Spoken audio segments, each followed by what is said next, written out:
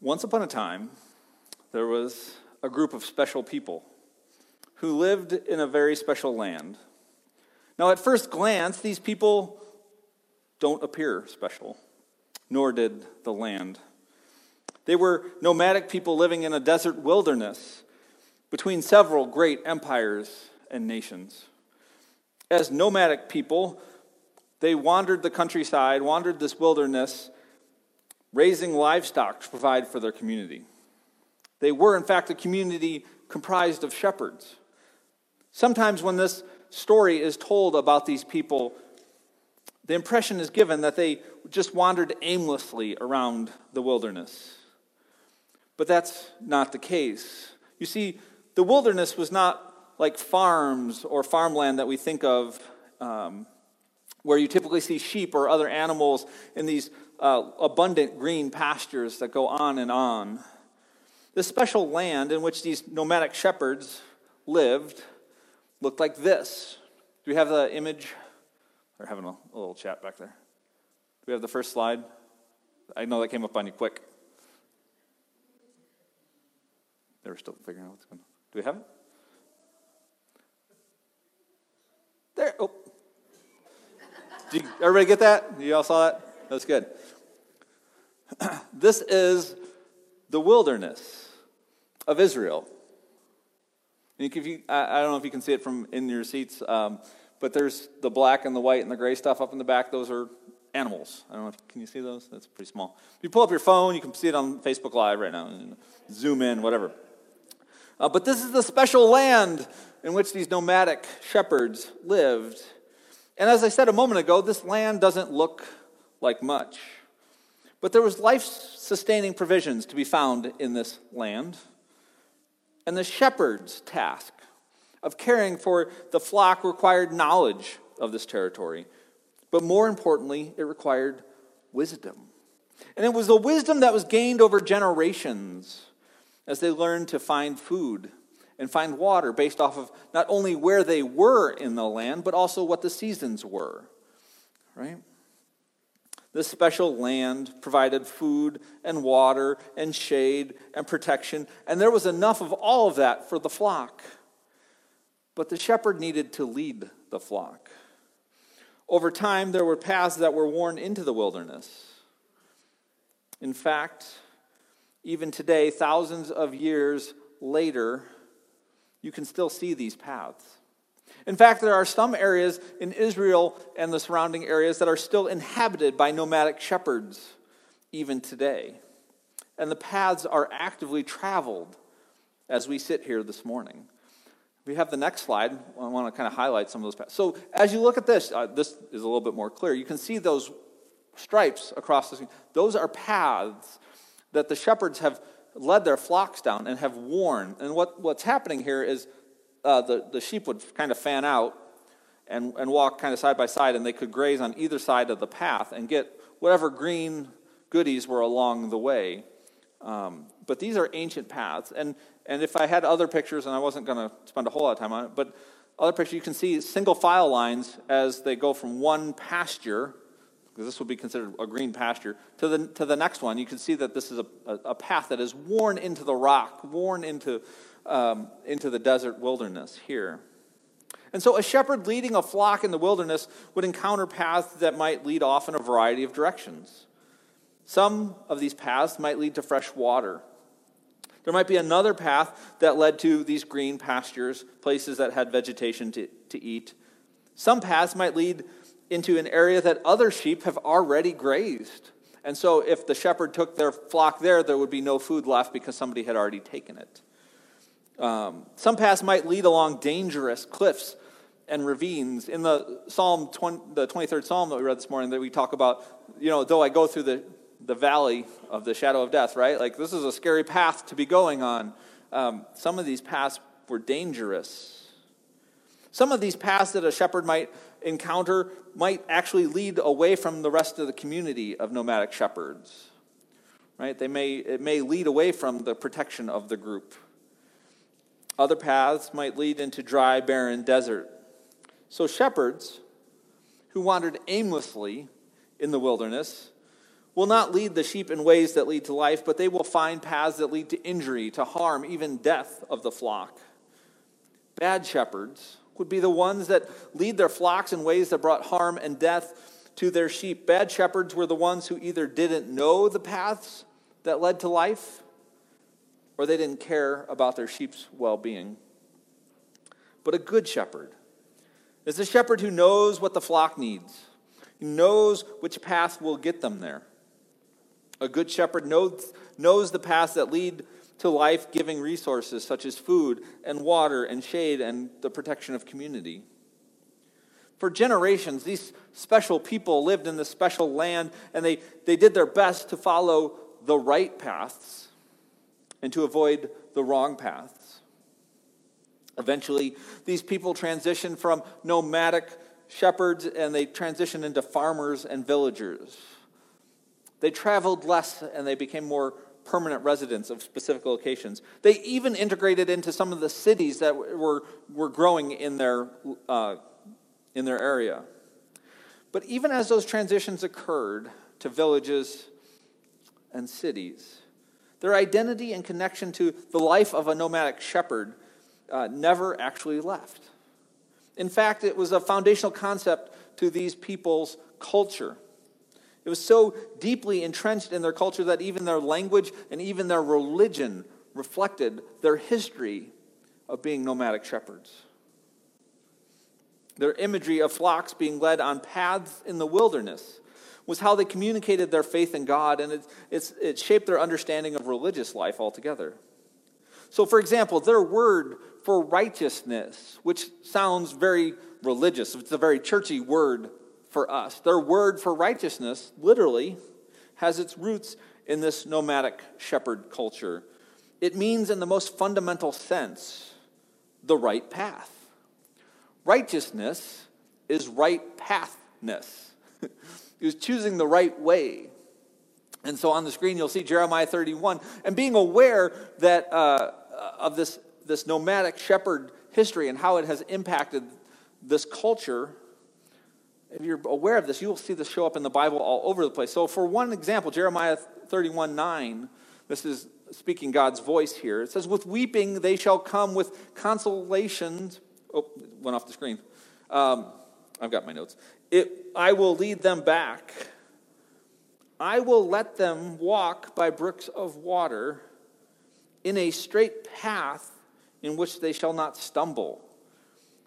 So knowing that these people, their culture and all of that comes from this nomadic shepherding, I will lead them to walk along brooks of cool water, this is a shepherding image. This is God as shepherd. And they will walk in a straight path in which they will not stumble. Again, this is shepherding language. And that phrase there, straight path, literally everywhere else that word shows up in the Bible in Hebrew is translated as righteousness.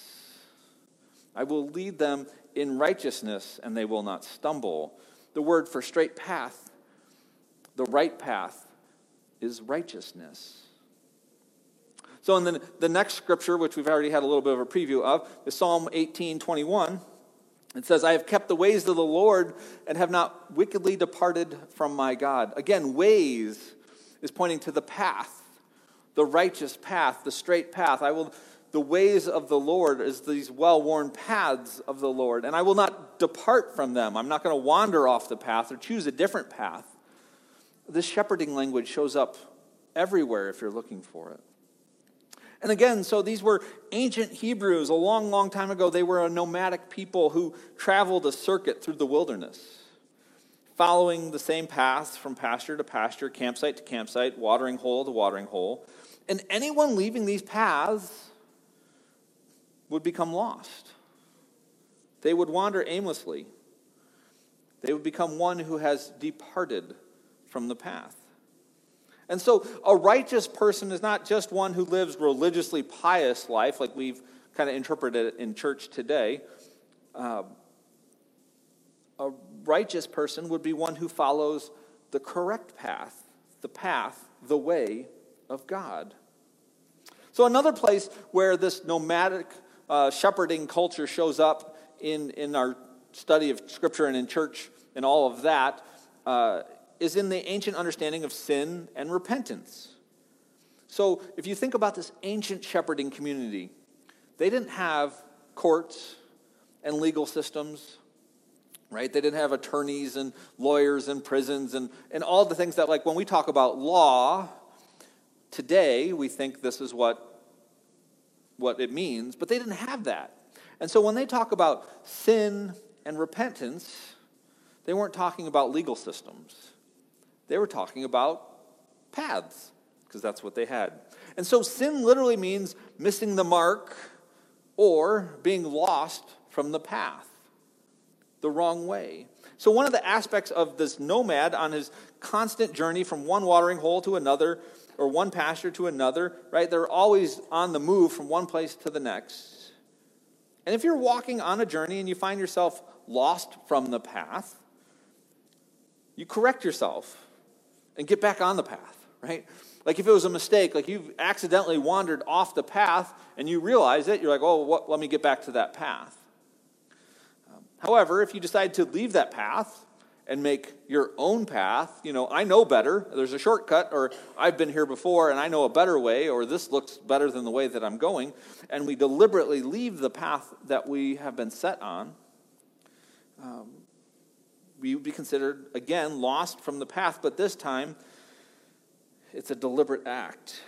And so in the Bible, God gives his teachings, which teachings usually is translated as commands or law. He gives his teachings for the journey that his people are on. As long as they remain on that journey, as long as they remain on that path, they are considered righteous. And even from time to time, they can wander off that path, but they can still be welcomed back onto it if they turn around from that wrong path and return to the right path. Right? The word used for this idea of leaving the wrong path, turning around and coming back to the right path, is usually translated as repentance, right? It literally means to return back to the correct path. And so you can see the influence of this nomadic shepherding language on the ancient Hebrews, but not also on the ancient Hebrews, but also on our Bible. It shows up everywhere. But it doesn't just end there. When the people of Israel, this ancient nomadic shepherding community, grew to the point that they're like, we want a king, right? We want a king like what all the other countries have. What became their image or their standard that kings were evaluated by? Right? What did the scriptures hold up the standard for what made a good king or what made a bad king? So, for example, when the prophet Samuel came to Jesse to anoint one of the sons as the next king of Israel, right? Some of you will remember this story from your time in Sunday school. Not today, but at some point. Samuel rejected all the sons of Jesse that he saw. He's like, no, none of these will be the king, right? And then he says, do you have another son?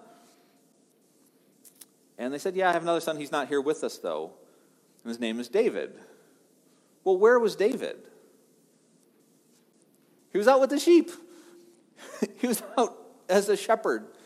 Right? And so the king that God chooses for his people is the shepherd who is out with the flock. And David was selected as king and has become the standard for all the other kings in Israel's history. And he wasn't perfect, but the hope, the messianic hope, the hope for a new king that shows up in much of the Bible is that there'd be somebody that came in the line of David. It would be a king that was like David because he was the greatest king, and he was a shepherd. And so the problem is that there were these kings who made Israel wealthy. There was kings who made Israel military powers. There was kings who made treaties and established trade and made Israel a great trade route and an economic power in the region. And they made Israel great by certain standards. But the Bible and the prophets never let go of this idea that the king needs to be a shepherd of the flock. And so in Ezekiel chapter 4, which is a book of a prophet, Ezekiel came much, much later after David. And Ezekiel 34 comes generations later. There's kings and kings and kings and rulers and times with no kings and times with judges and times, like, Ezekiel shows up kind of late in the history of Israel. And so he looks backwards And I want to read a little bit from Ezekiel 34 this morning. It won't be on the screen. You don't need to try and find it in your Bible or anything like that. I just want you to hear what this prophet is saying about these kings of Israel. And again, this is him reading after exile has happened. So the nation has split in two. It's been conquered by the Assyrians. It's been conquered by the Babylonians. The temple has been defeated. They've been dragged away from their homeland, away from the promised land. And Ezekiel looks backwards at this history and says these words that came from God. The word of the Lord came to me, Son of man, prophesy against the shepherds of Israel. Prophesy and say to them, this is what the sovereign Lord says. Woe to you shepherds of Israel who only take care of yourselves. Should not shepherds take care of the flock? You eat the curds, you clothe yourselves with wool and slaughter the choice animals, but you do not take care of the flock.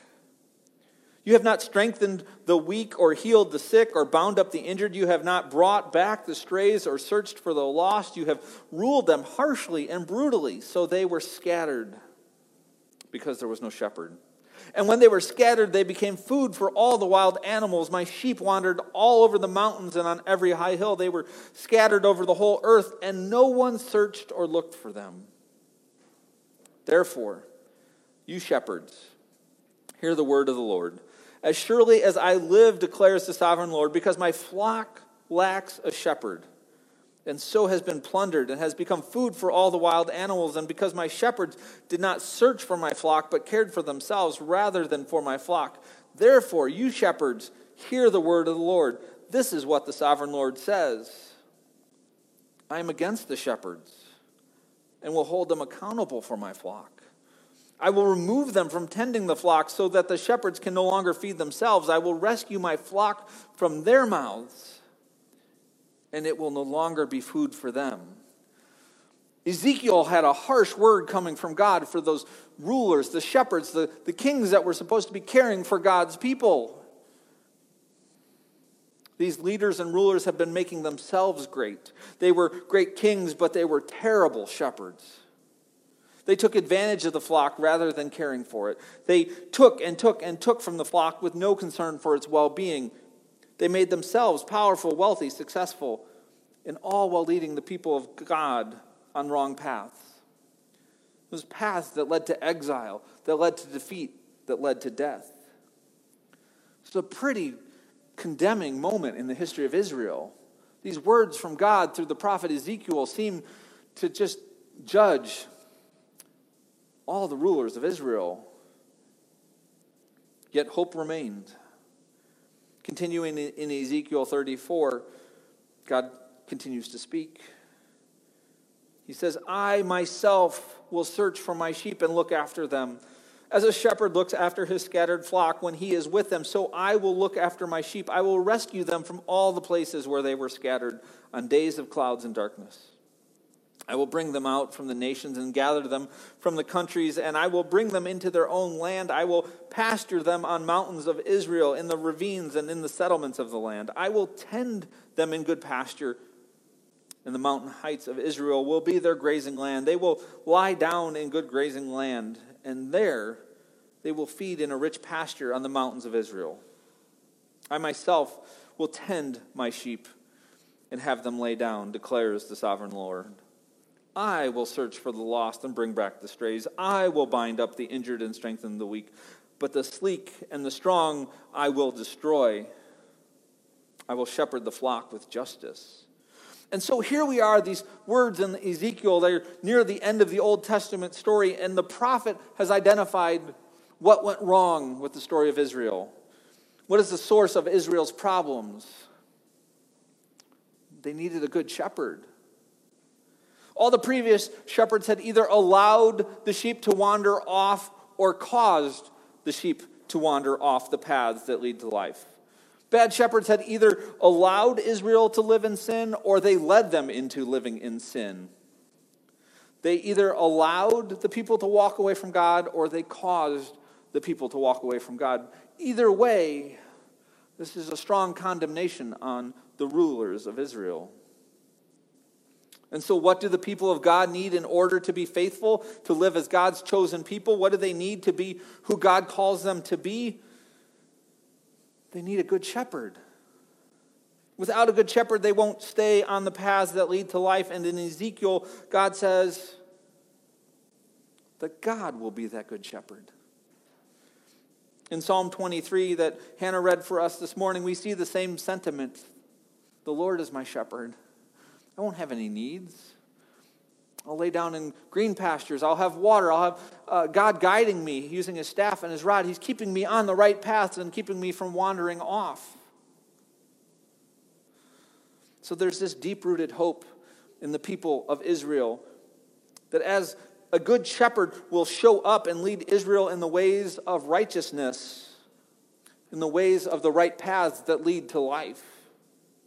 Right? So there's this deep-seated need and this deep-seated hope that God himself will show up and shepherd his people.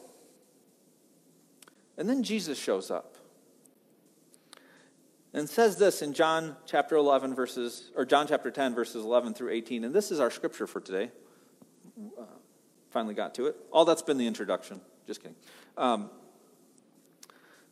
John chapter 10 verses 11 through 18. Jesus says, I am the good shepherd. The good shepherd lays down his life for the sheep. The hired hand is not the shepherd and doesn't own the sheep, so when he sees the wolf coming, he abandons the sheep and runs away. And then the wolf attacks the flock and scatters it. The man runs away because he's a hired hand and he cares nothing for the sheep. Jesus again says, I am the good shepherd. I know my sheep, and my sheep know me. Just as the Father knows me, and I know the Father, and I lay down my life for the sheep. I have other sheep that are not in the sheep pen. I must bring them also. They too will listen to my voice, and there shall be one flock and one shepherd. The reason my Father loves me is that I lay down my life, only to take it up again. No one takes it from me, but I lay it down of my own accord. I have authority to lay it down and authority to take it up again. This command I received from my Father. So Jesus shows up and he declares, you know that shepherd you've been waiting for? That one that we've needed as a people. The one that God said, I will show up and take care of you. I will show up and be your good shepherd. Jesus shows up and says, I am that shepherd. He cares for the flock and gathers the lost to himself because he is the good shepherd. He lays down his life for the sheep because he is the good shepherd. He is the one that will lead us in righteousness. He will lead us on the right paths. In the earliest days of the church, in the earliest days of Christianity, they didn't call it Christianity. They called it the way. Jesus showed up to teach them the way, to become the way. He is the one who calls us back when we sin. He shouts out, turn around, you're on the wrong path.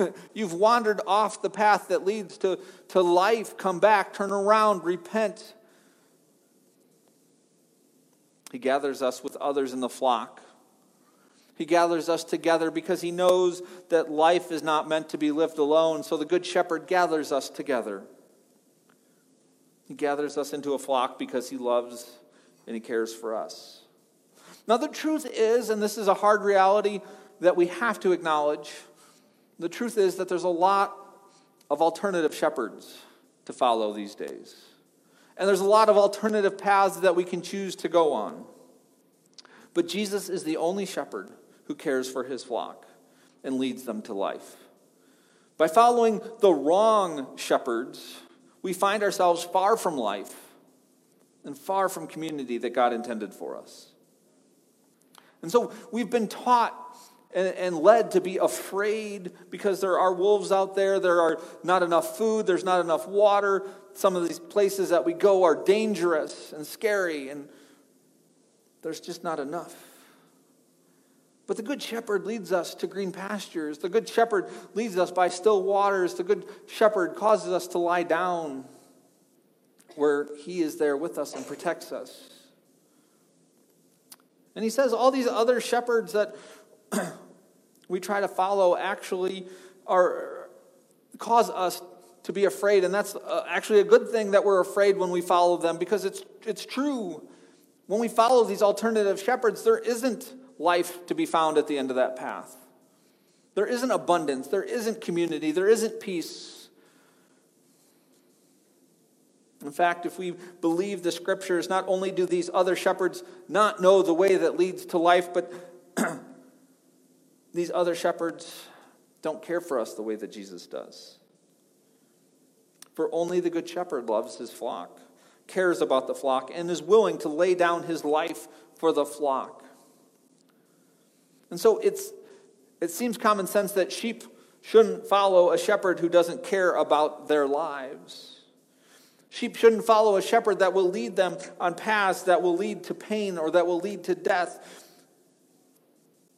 And that makes sense when we look at sheep and shepherds, but when we look at the Christian life, we realize it's a little bit more tempting to follow these alternative shepherds. Why is it so hard to follow Jesus, the good shepherd, sometimes? And maybe the most tempting shepherd in our day and age, there's a lot of voices calling out to us, inviting us to follow them, whether it be politicians or news or social media or celebrities or whatever. These voices are saying, come follow me, I will lead you to the place of life, I will lead you on an alternative path. There's all these other voices and other ways we can live. And despite all of that, maybe the most tempting shepherd in the modern world to follow is ourselves.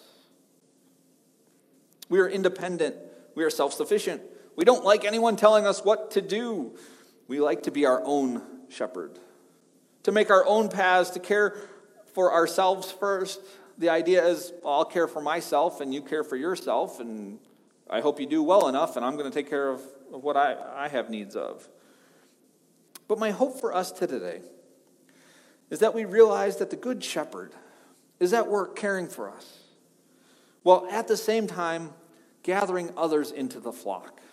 These two things are happening at the same time. He's caring for us, he's loving us, he's protecting us, he's guiding us on paths that lead to life. And at the same time, he is gathering others into that flock. And so as we hear Jesus calling us, as we hear Jesus leading us, pointing the way, we see that Jesus is calling and caring for others as well. In the scripture in John chapter 10 that we read a moment ago, it says that there's one flock gathered around one shepherd. One flock gathered around one shepherd. That means that the us versus them approach to life isn't the way that Jesus was teaching us to live. The reality is there are only people who have been gathered by Jesus, or there are people that Jesus is at work trying to gather to himself. To say that Jesus is the good shepherd is not just to say that he has lovey-dovey feelings for us. He really likes us. It means that his teachings, the example that he lived, the cross that he endured, the resurrection that he experienced, they're like traveling in the wilderness, right? Seeing paths that go off in every direction. Some paths look better than others, but we really can't be sure which way they're supposed to go. The path that leads to the cross doesn't look all that inviting.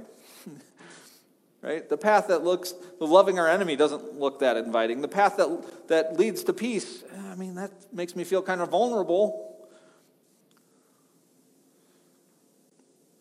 Some paths look better than others, and in reality, we can't be sure which way we're supposed to go. And then the shepherd, Jesus, shows up, calling out to us, this is the way.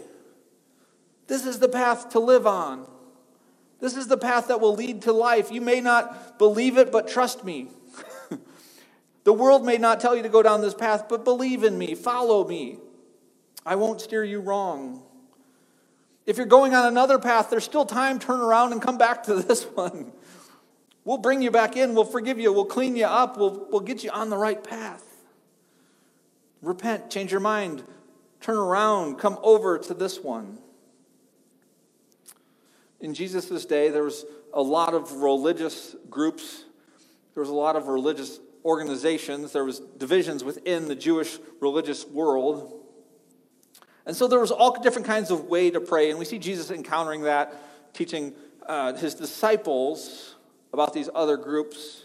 But ultimately, one time when he gathered all his disciples together, he taught them the way to pray even. Shepherd Jesus was standing in the wilderness with his confused sheep. And he said, this is the way. When you pray, pray like this.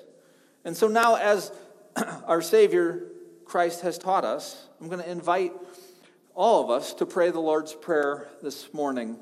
The slides are part of the communion set.